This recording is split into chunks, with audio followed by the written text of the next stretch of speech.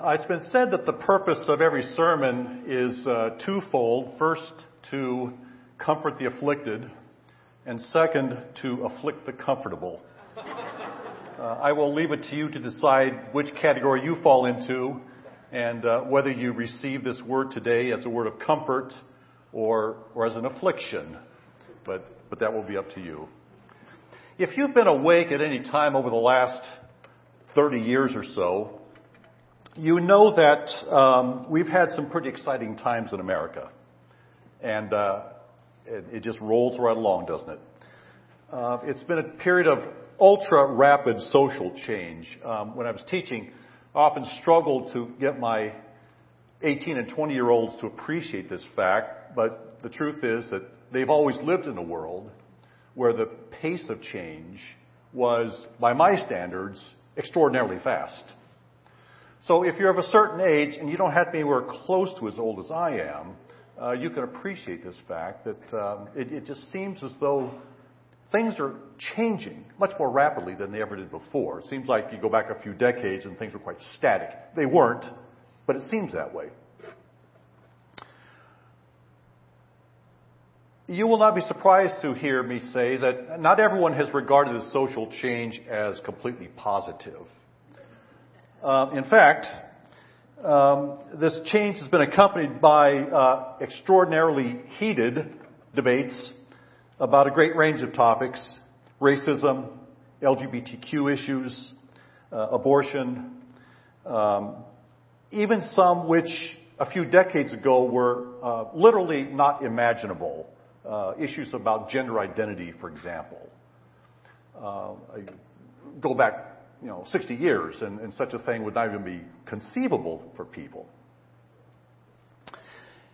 These debates have taken place in the context of extraordinary polarization as well. There's a lot of talk of tribalism, of us and them.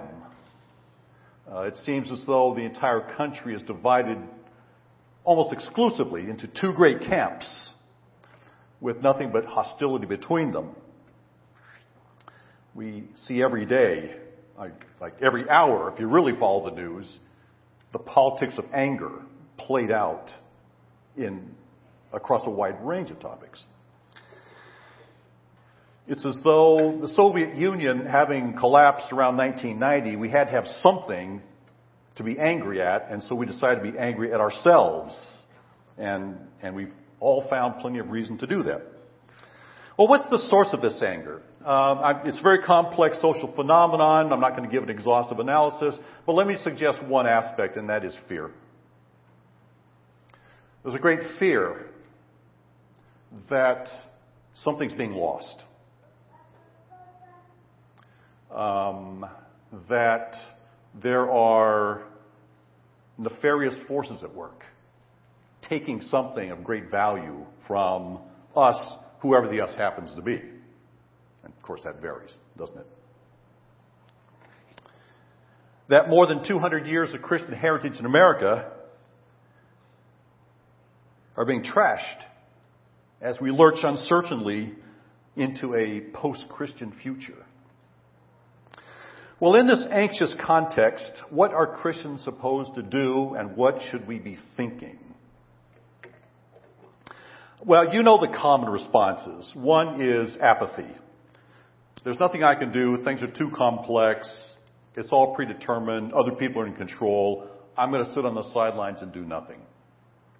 I do not think that that's a Christian option, a legitimate Christian option. Another option that's very popular these days is simply confusion. I don't know what to do. I don't know what to think. Things are moving too fast. There's too much to get a handle on. I don't know what to do. That's a very understandable option. I find myself there almost daily. Well, let's look at the Bible. Maybe the Bible can shed some light on this. So let me call your attention to 2 Kings chapters 9 and 10. Now, I'm not going to ask for a show of hands, but I'm sure every one of you have read this within the last 3 or 4 weeks. But we probably have a couple of visitors, and just in case you haven't, let me quickly summarize these two chapters. It's much too long to read. This is the story of Jehu. So some quick context, some background. In ancient Israel, and we're talking about the 800s BC, there came to be a felt need to create some political alliances with neighboring countries. And so the king at the time, Ahab, created an alliance with the king of Tyre and Sidon, roughly modern-day Lebanon. And you know how these political alliances go. It involved economic trade back and forth and ambassadors. You know the whole thing, how that works. But it included one thing which proved to be highly problematic in Israel's history. Because in the custom of the day, Ahab married the daughter of the king of Tyre and Sidon. Her name was Jezebel. And as part of the political arrangement, the political relationship between the two nations, Jezebel was allowed to bring with her priests of her own religion. And she was a worshiper of, we usually call it Baal. That's not how they pronounce it, but I'll just do that. Worshiper of the god Baal, B-A-A-L. And so she brought with her priests and all the paraphernalia necessary for her and her entourage to worship her own god, Baal. And this happened with the permission and indeed the encouragement of the Israelite king Ahab. As these things go, Ahab finally died and was succeeded by his son Joram. And this is when our story begins. Because there was an element of resistance within ancient Israel. And the resistance was centered around, as the Bible tells it, around two prophets, Elijah and then his successor Elisha. And these prophets and their followers were implacably opposed to this policy. I mean, I don't know if they really cared much about the economic side of it, but they thought that the religious side of this was a complete disaster for Israel because it had sanctioned the worship of this false god within Israel. And so they set themselves to be opposed to Ahab and then finally his son Joram. Our story begins when the prophet Elisha tells one of his followers to go to a commander in the Israelite army, a certain Jehu, and anoint Jehu, telling him that God has chosen him to be king and to overthrow Joram. He does. And in just a few words, in these two chapters, we get the story of the revolt. And it turns out to be a pretty bloody affair. Jehu kills the Israelite king Joram. He kills Jezebel, the mother. He kills the king of Judah because Judah is allied with Israel. He kills, in the words of 2 Kings, he kills all the leaders, close friends, and priests associated with Joram. And then he kills all the people in Israel who worship Baal. Now, we're not given any numbers, but it sounds like a lot.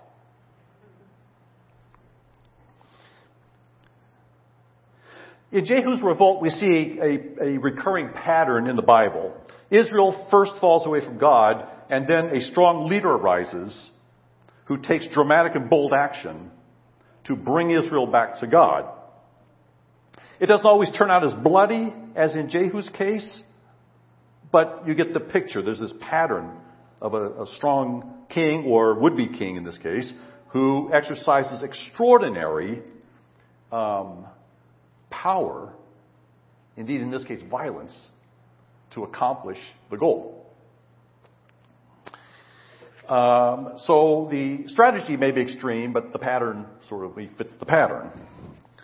Extreme circumstances, I guess, sometimes call for extreme measures. Now, this would not be a sermon if I just left it there, because we need to connect it to where we are today. For many Christians today, there are obvious and ominous parallels between Israel in the 800 BC and where we are today.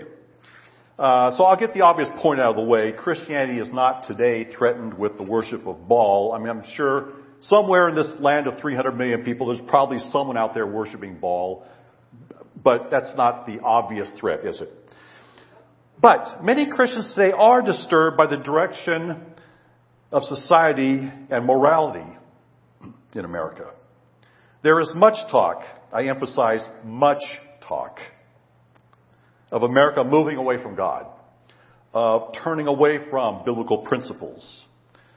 The legalization of abortion in 1973 has come back to revisit us even today.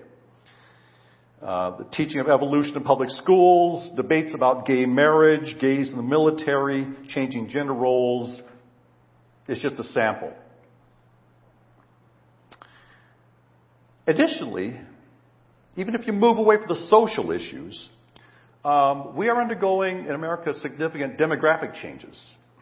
Now, if you don't read public opinion polls and statistics as I do, perhaps you're not really familiar with this, but the fact is that when we talk about a post-Christian America, we're talking not just about social issues, we're talking about demographics.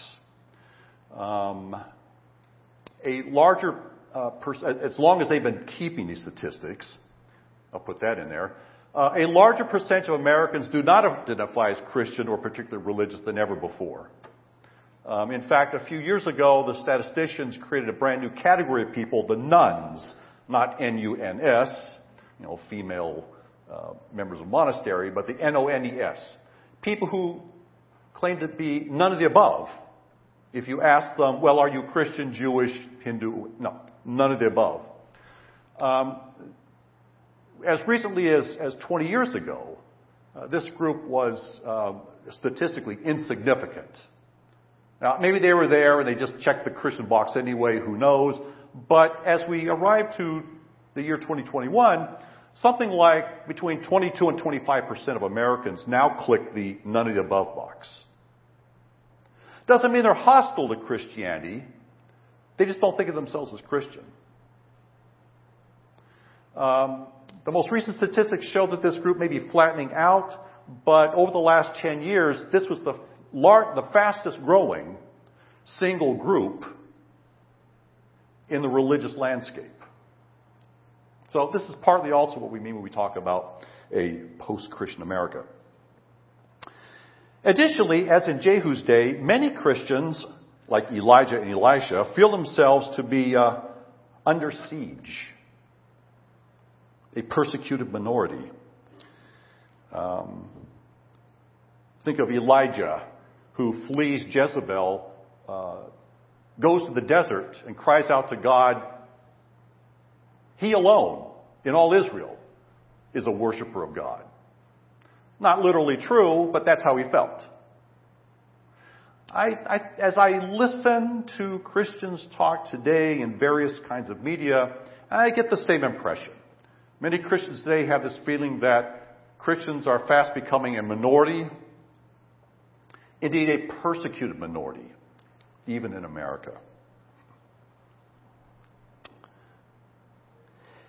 In light of these similarities, it's not surprising that in recent years, a very telling metaphor has crept into our Christian discourse.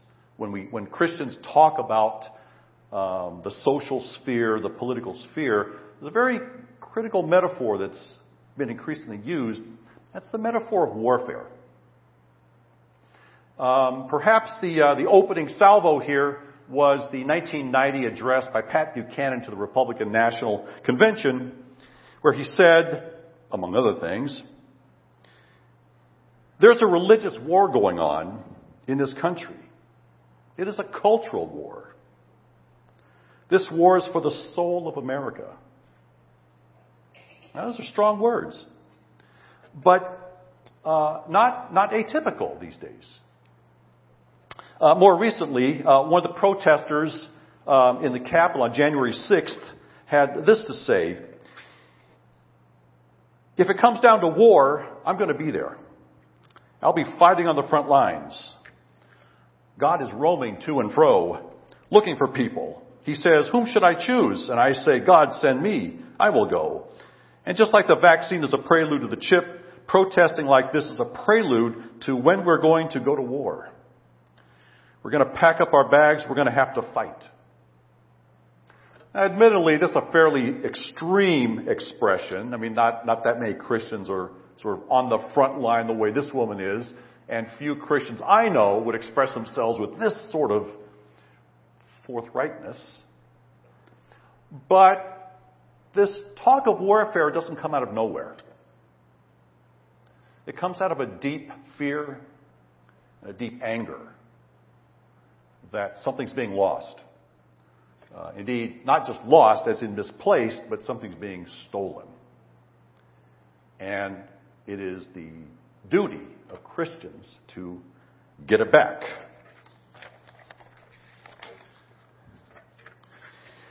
Well, as this narrative goes, it seems as though 2 Kings 9 and 10, the story of Jehu, points inescapably to a Christian responsibility.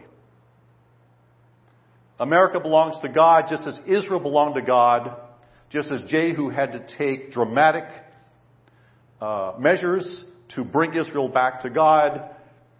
Christians today must do the same. Now, because we're Christians, we don't get to go out and kill people. So our strategy is going to be different. Still, it is our responsibility to undertake what Jehu did and bring America back to God, using whatever power is available to us, whether it is the ballot box or public protests, whatever it is. This seems to be the inescapable conclusion.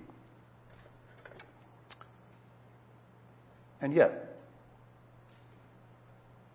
it is an old principle of biblical interpretation that we always compare Scripture with Scripture. That we do not build practice and belief on single passages, but we look to the whole Bible. And with that, let me call your attention to the book of Hosea, chapter 1, verse 4. The Lord said to him, in a little while, I will punish the house of Jehu for the blood of Jezreel. And I will put an end to the kingdom of the house of Israel. Now, again, I don't know the last time you read the book of Hosea. Hope it hasn't been that long. It's a great book. You should read it. But this passage, this little verse, is a kind of speed bump. We're rolling along with 2 Kings 9 and 10. We're getting the point that God demanded dramatic action. We may not like the methods that Jehu used, but we agree with the end result. But then we come to Hosea 1:4, and we have to slow down, and we have to think carefully. We're not used to people being praised in one part of the Bible and then condemned in another part. And so we're being told here, think more carefully about the history of Jehu and what it is that God actually wants. Now we notice that Jehu is condemned for the blood of Jezreel. And so we might say, well, the problem was simply the fact that he killed too many people, or he killed people at all. I think, however, that as we move through the Bible, we see that it goes deeper than simply the bloodshed. That the fault of Jehu was not simply that he killed people for the cause of God. It goes deeper.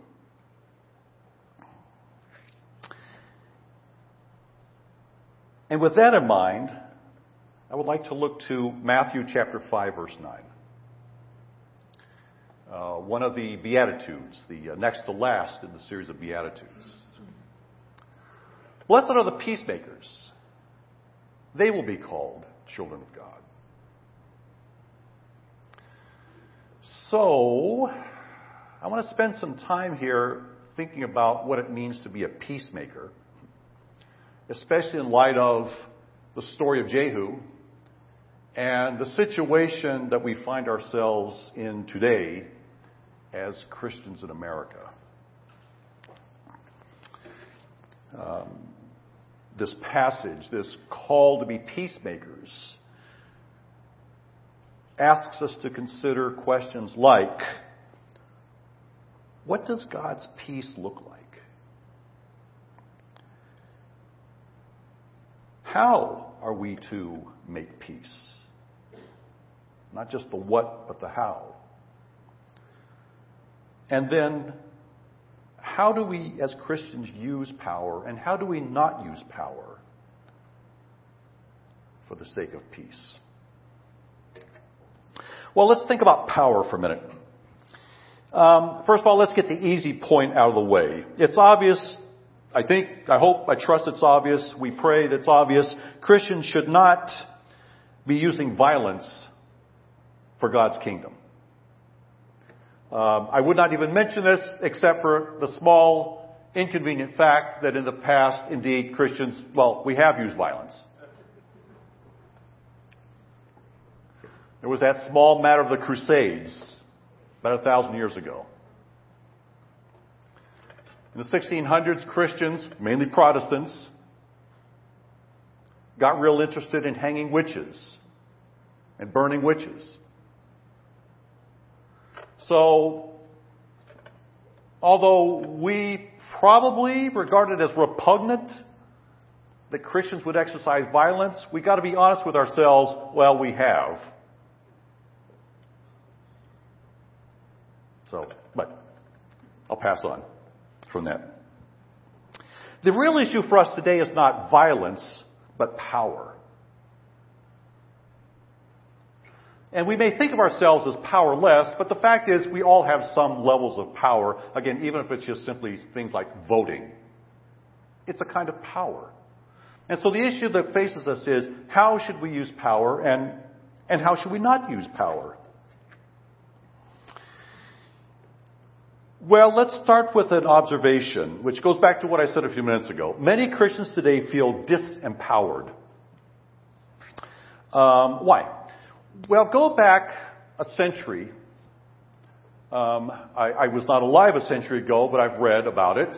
And what do we learn? We learn that American society was structured in a way that supported a Christian agenda. So 2 years ago, right, 2019, we had the 100th anniversary of the beginning of Prohibition. Now think about Prohibition for a few minutes. Prohibition was a sort of nonviolent Christian crusade that aimed to make a fundamental change in American society and morality. Christians used political power to pass legislation, indeed to change the Constitution. It was an amendment to the Constitution. Right? We used political power to effect a change in American society. Looking back, it turned out to be not such a good idea. It's one of these things where it sounds like it's probably going to work at the beginning, but after a few years you realize, not only is it not working, it's producing really bad consequences that we never envisioned. And so in 1933, Prohibition was ended through yet another constitutional amendment. But we don't have to look at something as big as Prohibition. It worked on a smaller level as well. There were what were at the time called blue laws. Throughout the nation, but especially in certain parts of the nation, there were laws that banned certain kinds of activity on Sunday. Banned the sale of alcohol on Sunday. Why? Because there was a Christian agenda at work. So here's a case where state laws and local laws were very obviously framed to support a Christian agenda. Here's an example of Christians using political power to change and to shape American society and morality. Well, of course, today the blue laws are pretty much gone. There's a few places here and there where you can't buy liquor on Sunday, but not many. The blue laws are pretty much gone. This is a case where many Christians, feel disempowered, that things used to operate according to our agenda, and now things are operating according to someone else's agenda, at least increasingly so. And we can find pockets where things still work our way, but if you look at the nation as a whole, no one's really looking out for our agenda. In fact, a lot of people seem to be pretty hostile to our agenda. Sense of disempowerment. So whether we're talking about laws or judicial decisions or school board decrees or textbook choice or whatever it is, a lot of Christians in America today feel that they simply don't have a voice, they don't have power. And I think this is why the idea of warfare, of cultural warfare, is so appealing and so powerful today. I just think as you read, as you listen, a lot of Christians feel that America has been invaded by hostile forces. What used to belong to us has been stolen. Christian culture has been corrupted by secularism and other bad stuff.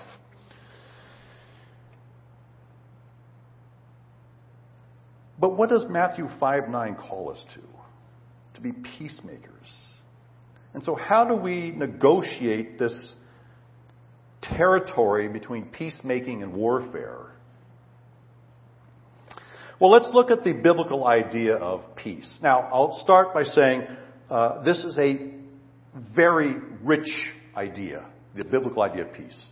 Nothing I say today will begin to do justice to the fullness of this idea. I really just want to take one slice of the biblical pie today and focus on that. And that slice is found in two New Testament passages, one which was our scripture of the day in Colossians, the other in Ephesians. Let me read the Colossians passage again. Through him, through Christ, God was pleased to reconcile to himself all things, whether on earth or in heaven, by making peace through the blood of his cross. And then in Ephesians 2, he, Christ, is our peace. In his flesh, he has made both groups into one and has broken down the dividing wall, that is, the hostility between us.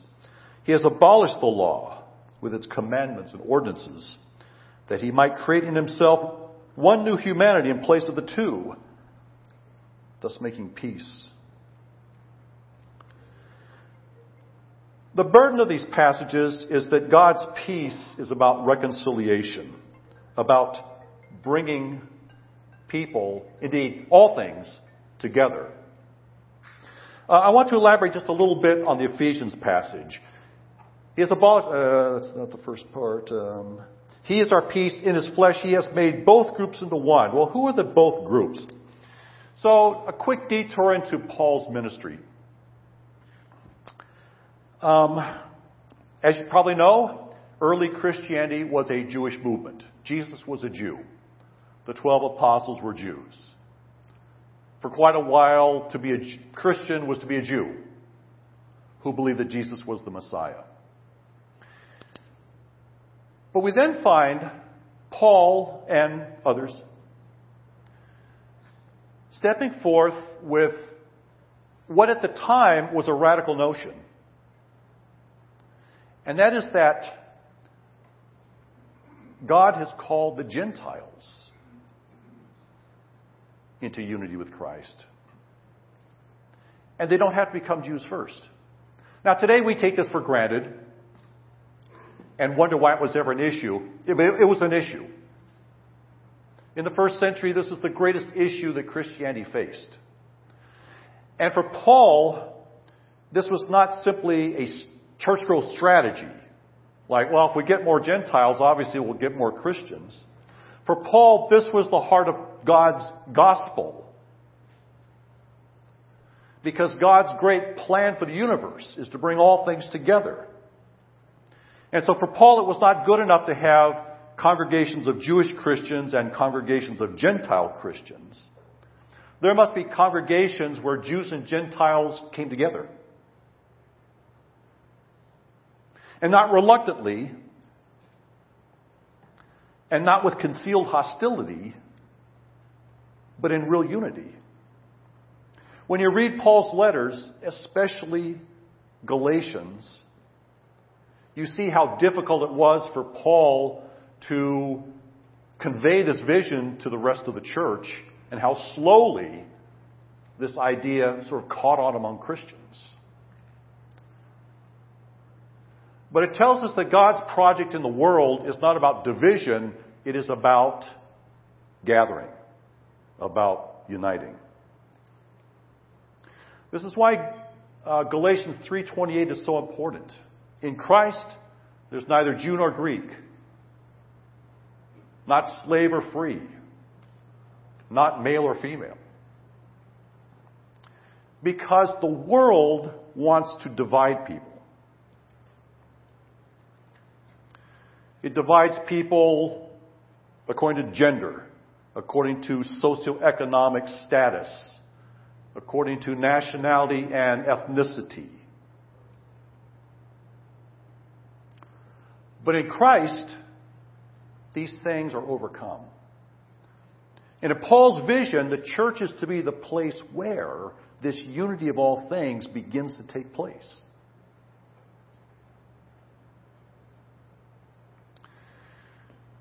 Now, if this is persuasive, you can begin to see why the idea of warfare as a fundamental metaphor that's going to guide our practice is a problem. Because warfare is the supreme example of dividing people. Warfare only works if we have opposing sides. In warfare, there's winners and losers, gainers and losers. And so warfare is not going to effect the kingdom of God. At least to the extent that the kingdom of God is all about reconciliation.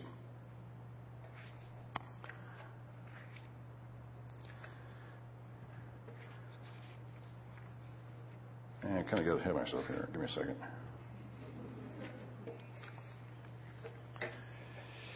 If we're to be peacemakers, I'm suggesting, we should cast aside the basic image of warfare. We're not at war with anybody, except the spiritual powers, as is mentioned in Ephesians 6. But Ephesians 6 is very clear. The weapons of our warfare are not weapons of flesh and blood. They're not swords and shields. And they're not the ballot box and the protest. I'm not saying that Christians should not vote. I believe Christians should vote. I'm not saying that Christians should not engage in political protest. I think we actually should. But those are not the weapons of our warfare.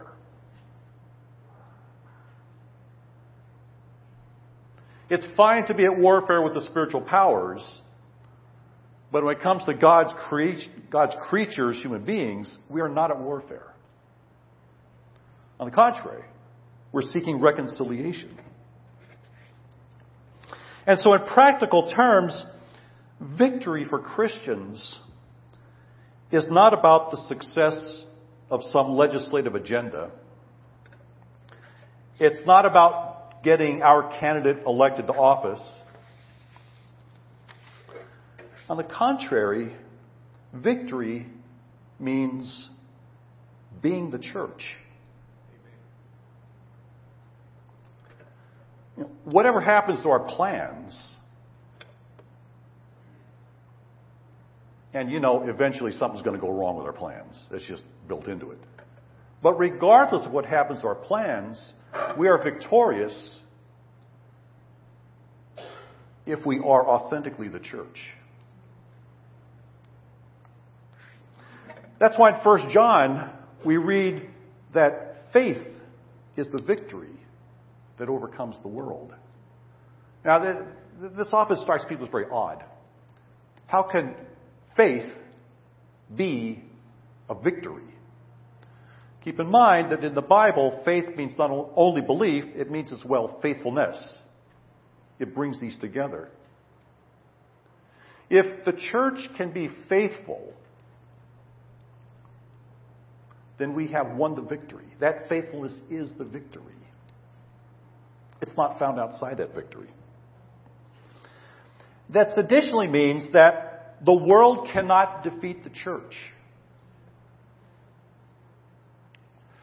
But we can defeat ourselves. If we fail to authentically be the church, if we fail to be the community of reconciliation, then we have defeated ourselves. But the world cannot defeat us as long as we are true to that calling. All right, let me start to wrap this up. So we live in a time when Christianity has become a kind of a mirror image of American politics. There are Christians on the left, there are Christians on the right. It has probably always been that way. It probably will always be that way. But the truth is, these days, increasingly, Christians identify themselves through their political commitments more than their theological commitments.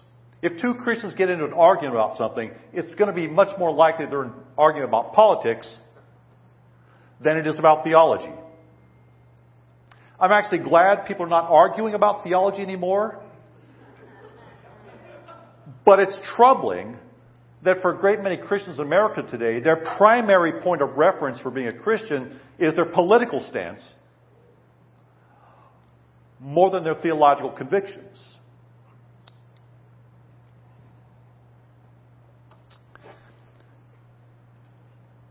Sadly,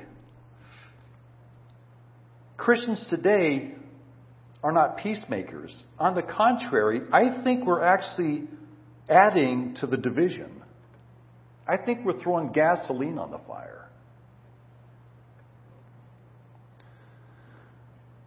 So what would it look like for the church to be an agent, God's agent, of peace and reconciliation? The answer is, I don't know. Because I'm not sure there are any really good examples to follow. The current options, if you are a Christian congregation, the current options seem to be two. Right? One option is just simply focus upon the emotional needs of the members of the congregation. You know, if you hang around American Christianity very long, you're going to get a sermon, maybe a lot of sermons that go like this. Life is really hard, but if you hang in there with Jesus, it'll all be better someday. Well, I actually kind of believe that in a way, but that's not the church's fundamental message. But I think it's become the fundamental message in many churches. Like, life is really hard, but Jesus will help you attain emotional equilibrium if you just sort of, stay with Jesus. The other big option these days is a kind of hyper-militantism, a hyper-politicized Christianity. And I will not belabor the point, but you don't have to go very far in the news media to find examples of that. I think the Bible's pointing us in a different direction. And so let's ask, what would it look like for Christians today to rise above angry politics and to be peacemakers? What would it look like for the church to be the community of reconciliation? Let me just suggest a few things in closing. One, I think the doctrine of creation tells us we should be involved. Sitting on the sidelines is not an option for Christians. God has chosen the church to be the agents of God in the world. We must be busy about that task of reconciliation and peacemaking. So doing nothing is not an option for Christians. At the same time, the doctrine of sin reminds us that even the best human endeavor is infected with corruption, pride, and self-seeking. And in particular, let me just draw attention to the paradox of power. Like wealth, no one ever thinks they have too much power. A little bit is never enough. I've tried to make the point that Christians should use the power available to them, the ballot box and so on, but in the back of our minds is always the doctrine of sin. No one is ever satisfied with a little. And so we cannot seek power for its own sake. The purpose of power is not to dominate, to subjugate, to vanquish. The purpose of power can only be to do good. But sin is always at the doorstep, isn't it? And power can be misused very easily. As Pastor Gordon reminded us a couple of months ago, power inevitably corrupts those who have it. And then, 2 Kings itself teaches us to be careful about what we ask for.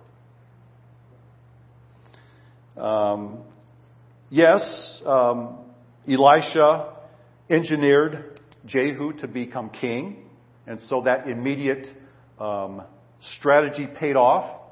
As we read ahead in the final chapters of 2 Kings, we learn actually Jehu wasn't much of an improvement over what went before.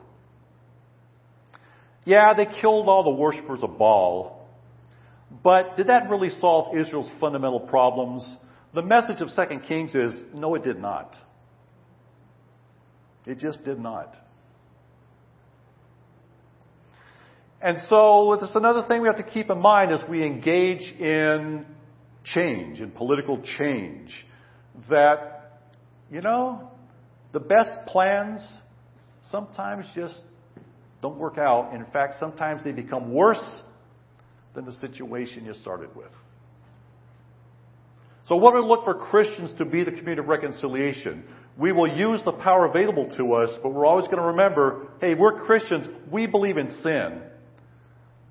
We believe in even the best intentions can lead to really disastrous consequences. Again, think of the Crusades. I'm sure it sounded like a great idea back in the 990s when it was first proposed. 4 or 5 centuries later, it must have seemed obvious, this is a really bad idea. Like, whatever led us to think this would work out good? Above all, this is my final point. What would it mean, what would it look like for the church, the Christian community, to be peacemakers, to be the community of reconciliation? I think we have to reconfigure the church. We have to rethink what church is. Instead of a place of polite silence where we have a kind of a gentleman's agreement not to talk about stuff because we know it's going to be divisive, we would be a place of honest and charitable dialogue. Like, we would actually talk about important things. We would not be afraid to have public discussions of difficult issues, but we do so in the spirit of reconciliation, not in a quest for victory. I think we would have to become less homogenous. There's a very odd consequence of mobility. Most churches these days are commuter churches. They draw members from a wide distance. And because people can travel, and do travel, to get to church, It means that people self-select which church they're going to go to. It seems obvious, right? If you're just not going to go to the closest church, you're going to pick a church that, well, you like. But what that usually boils down to is you pick a church that has people pretty much like you. The same color, the same ethnic status, the same socioeconomic status roughly, the same political beliefs, or at least not too far away from your political beliefs. And so America today is characterized by, especially Protestant Christianity, characterized by shockingly homogenized congregations. We simply need more outreach to people who are not like us. In Paul's day, this was congregations of Jews and Gentiles together in the same place. That's not our issue, but we simply need more vigorous, intentional outreach to people who are distinctly not like us, and that includes politically not like us. Because we can't have a dialogue if we're all just talking to people who have the same view. That's not a dialogue. Finally, we should be a community of wisdom. We should strive to become a community of wisdom where we learn about and talk about God's project in the world and are called to be peacemakers. Like, this is what we should be about. Jesus did not die on the cross to help us with our emotional problems. Although I think Christianity has some wisdom here. If we look carefully at Colossians 1:10 and Ephesians chapter 2, the purpose of the cross was to bring all things together. And for Paul, the church is the place where this has to happen. And so this should be the thrust of our common life together. And it's big and it's manifold. There's various ways of doing it and talking about it. But what would it mean for the church to be peacemakers and a community of reconciliation? It's going to require us to be a community of dialogue, a community of diversity, and a community of wisdom. Bless us. Bless us all. May we get there someday.